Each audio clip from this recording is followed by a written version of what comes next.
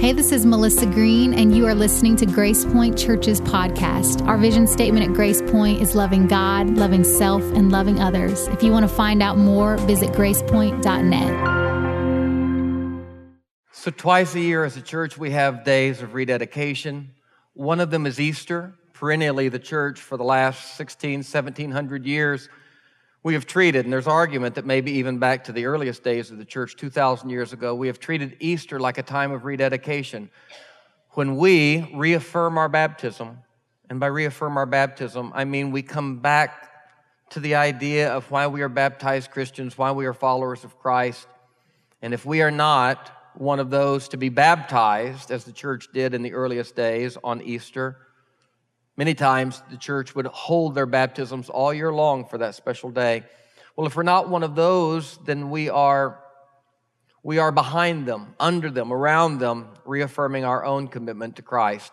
A second day of rededication in the life of the church, I think, every year is at First Communion, when we bring the innocent and the tender among us, and they receive the Lord's Supper for the first time. I can think of no more special day for all of us to reconsider and revisit exactly what they just did. To remember Paul's words to the Galatians, who's removed you from the simplicity of Christ? And to remember that somewhere in the Bible it says that everything we ever needed to know, we learned in kindergarten, right? It says it in there somewhere. Is that Proverbs? Where was that?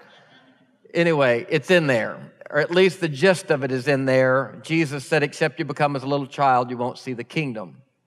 So when we watch our children take the Lord's Supper, we remember again the Lord looking at us saying, can you drink this cup? And we understand that even as we cannot fully mine the wealth and the brilliance, the beauty. We cannot plumb the depths of that cup. We'll spend the rest of our life doing that. But today is a good day to rededicate ourselves to that cup. I think to do that each year, there's a passage from the Apostle Paul that I love to read. I love to rehearse, and I'm sure that new components of this passage will unfold each year, but as a part of our liturgy, as a part of our yearly lectionary here, every year at First Communion, I like to read this text, and I like us to go back again to that touch point, that baseline of what communion is about. So I want to read through it with you very quickly, and then we'll take the Lord's Supper together. 1 Corinthians 11 is the text, and we'll start reading with verse 17. Paul says, now in the following instructions, I don't commend you. The first part of the chapter, he was instructing them on a matter that he could commend them on. He explained to them that they were doing some things well.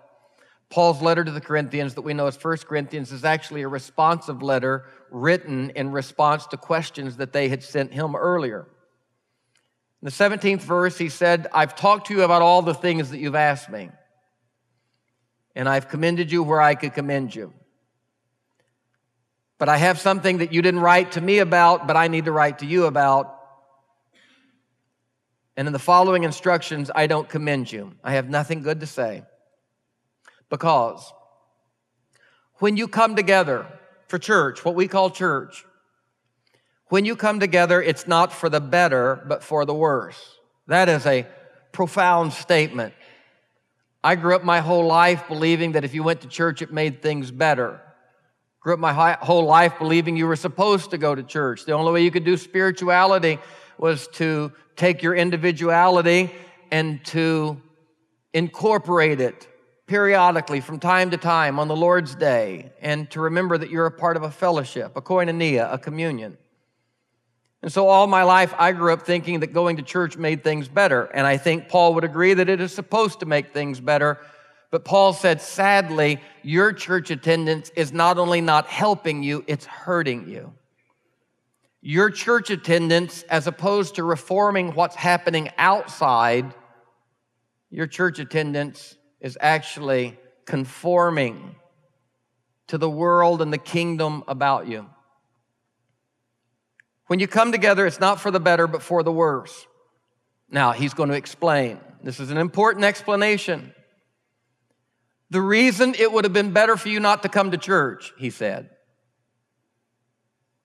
Hearkening back to the words of the prophets. You remember in the Hebrew scriptures, often the prophets would say, God doesn't like your songs, He doesn't like your sacrifices. He doesn't like your readings or your prayers. That was a common refrain amongst the prophets.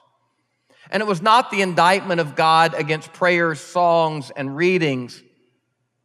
Jesus explained when he said the problem is not the words and the songs and the prayers and the sacrifices. The problem is that you do everything right with your mouth and your hands. But remember, your heart is far from me. You're going through the routine and you have turned something precious and indicative, something that's supposed to point to the good and real. You've turned it into a ritual that is worthless. And your hearts are far from me.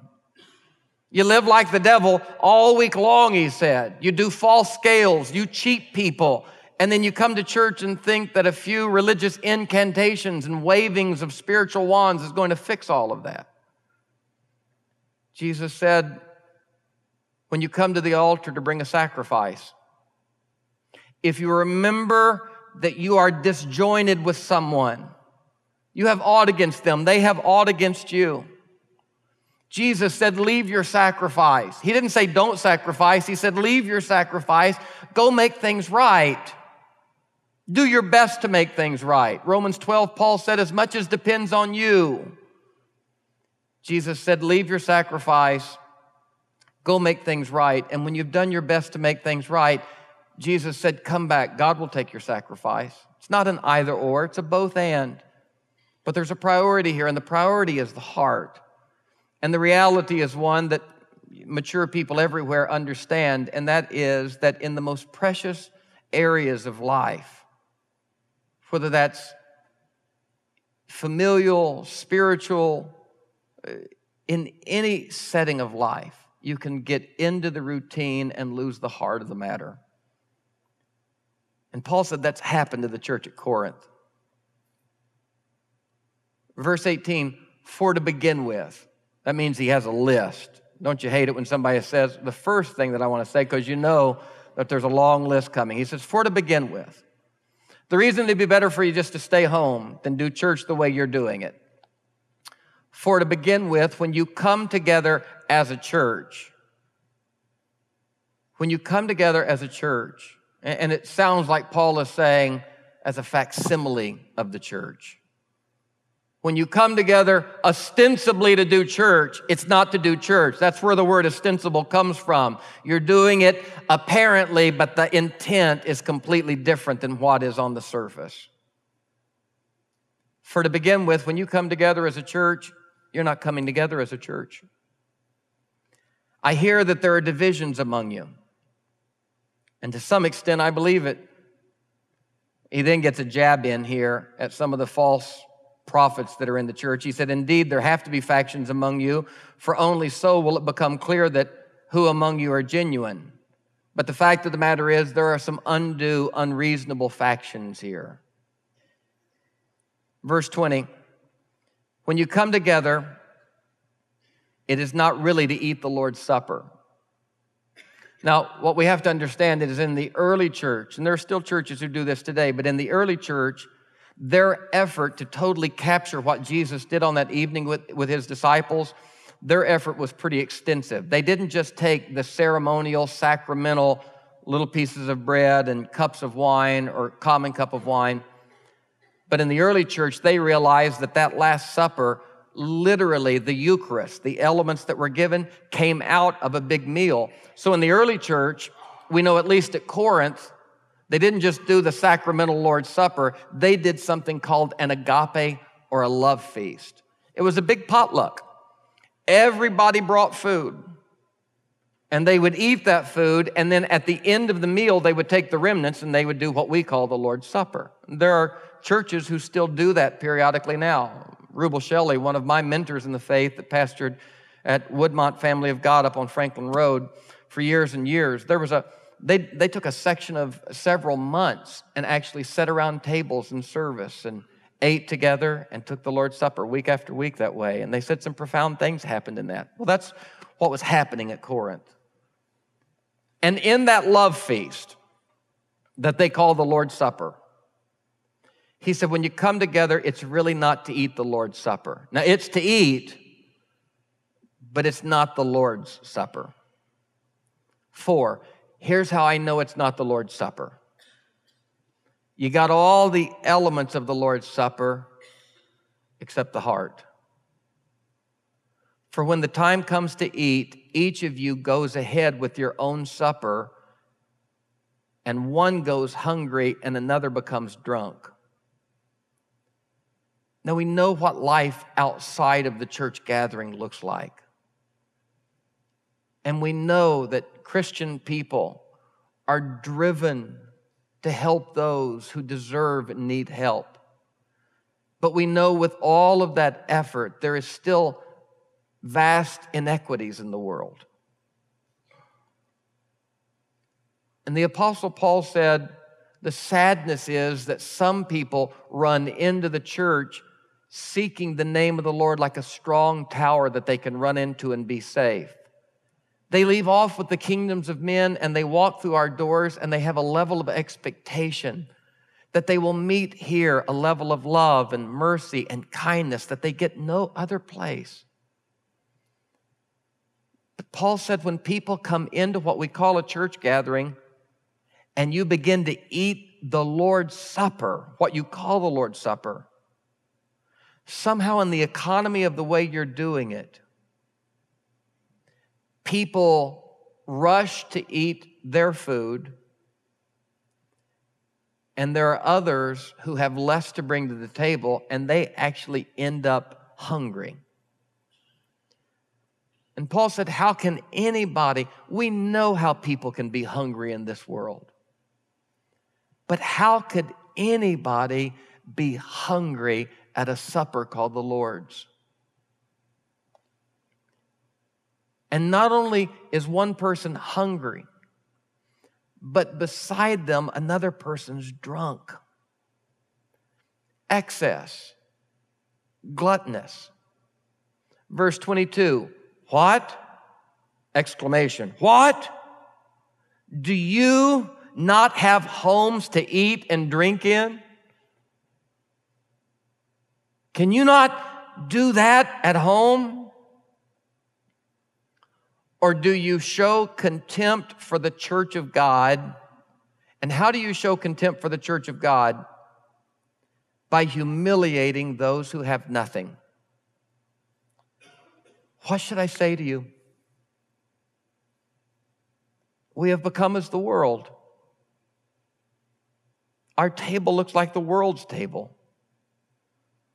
You show contempt for the church of God by humiliating those who have nothing. What should I say to you? You tell me. Should I commend you? In this matter, I don't commend you. Now, verse 23 is where everybody always starts with this text from Paul when they do the Lord's Supper. You rarely ever hear the first part that I just read, but that's the context.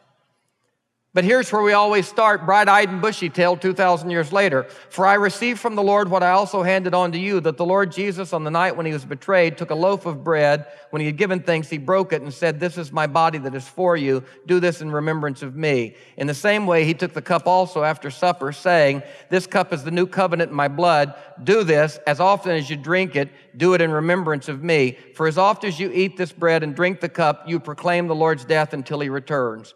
Whoever therefore eats the bread or drinks the cup of the Lord in an unworthy manner will be answerable for the body and blood of the Lord. Examine yourselves, and only then eat of the bread and drink of the cup. For all who eat and drink without discerning the body eat and drink judgment against themselves. That's what I want to say. The part that we always read, for I give you what I received. The first word of that verse that we always start with is for. Conjunctive. As a 5th grade grammarian, you know that if you start reading and there's a conjunction, you gotta go back for the context.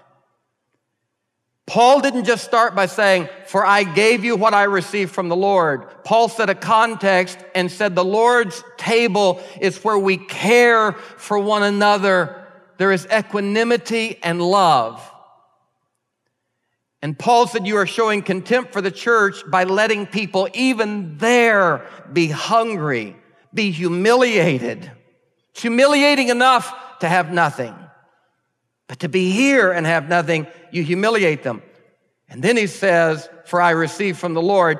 And then he concludes by saying, we cannot do the Lord's Supper in an unworthy manner. And Christians for years have been arguing about whether it's got to be grape juice or have alcohol in it.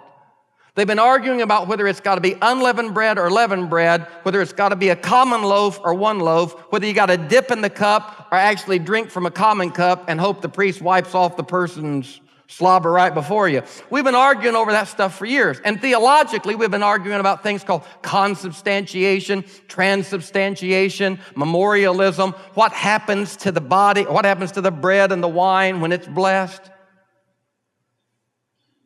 And none of that is the argument of Jesus or Paul. Paul said the way to do communion right is to discern the Lord's body. And the way to do communion wrong is to not discern the Lord's body. That's the 11th chapter. Do you remember that we are called the body of Christ? You remember that theology, the doctrine of the body of Christ? And you are all the members of the body of Christ. You remember that doctrine? You know where that comes from? 1 Corinthians 12, the next chapter. He concludes by saying, you're not discerning the Lord's body. And then he opens the 12th chapter and says, if you're unclear about what the Lord's body is, I'm not talking about that metaphysical Jesus sitting at the right hand of the Father somewhere. You are the body of Christ. And the person you've humiliated, and the person who's drunk, and the person who's hungry, this is the body of Christ. And he concludes by saying, you are all members of the body of Christ. And Jesus took a cup and a piece of bread, and he said, remember me. Remember me. And Paul said, these are the members of the body of Christ. When you put the members together properly, and there are no divisions, and nobody's drunk and nobody's hungry, you have remembered Jesus. And for that reason, he stands at judgment and says, I was hungry and you fed me. And we said, where? And he said, as much as you did it to the least of these, you were doing it to me. This is remembering Jesus. The message of the body of Christ is a humanizing message for the people sitting around you. And when you get the people right, you got the body right. For how can you say you love God whom you haven't seen when you don't love those whom you do see? We leave all of our arguments about communion today at the altar, and we make sure that here and everywhere we go, our life is the Lord's table. That's why I told your kids, you're going to put your pretty dress on, you're going to hold the cup just right, you're going to eat the bread just right, but we'll know you get it tomorrow at school when you walk in with your lunch tray and you see the lonely kid. And your friends are saying, come over here with us. And you think to yourself, I've been lonely before. That hurts. And you set the tray down.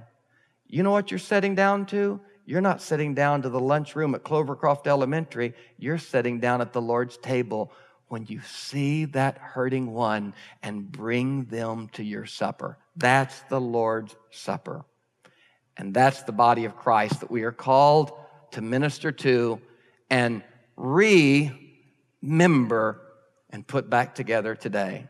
Our brothers and sisters, if you would tend to the Lord's table, we're going to receive the elements. And just as we told our children, hold the elements. And we're going to take together in just a moment. As you receive these elements, do exactly what I told our children to do. Think about what you're holding in your hands. Think about Jesus saying, this is my body broken for you. To reflect only on the crucified Christ 2,000 years ago is to miss the point of what he was trying to say. The crucified one hung on the cross, hurting from injustice, and he hung in solidarity with all humankind. Hold the bread and remember him saying, "This is my body broken." Think of the brokenness about you. And hold the cup. We'll hold them together, and then we'll receive in just a moment. Father, open our hearts. Search them now. May we take the body and blood of the Lord in a worthy manner. We remember you now together. We pray in Christ's name. Amen.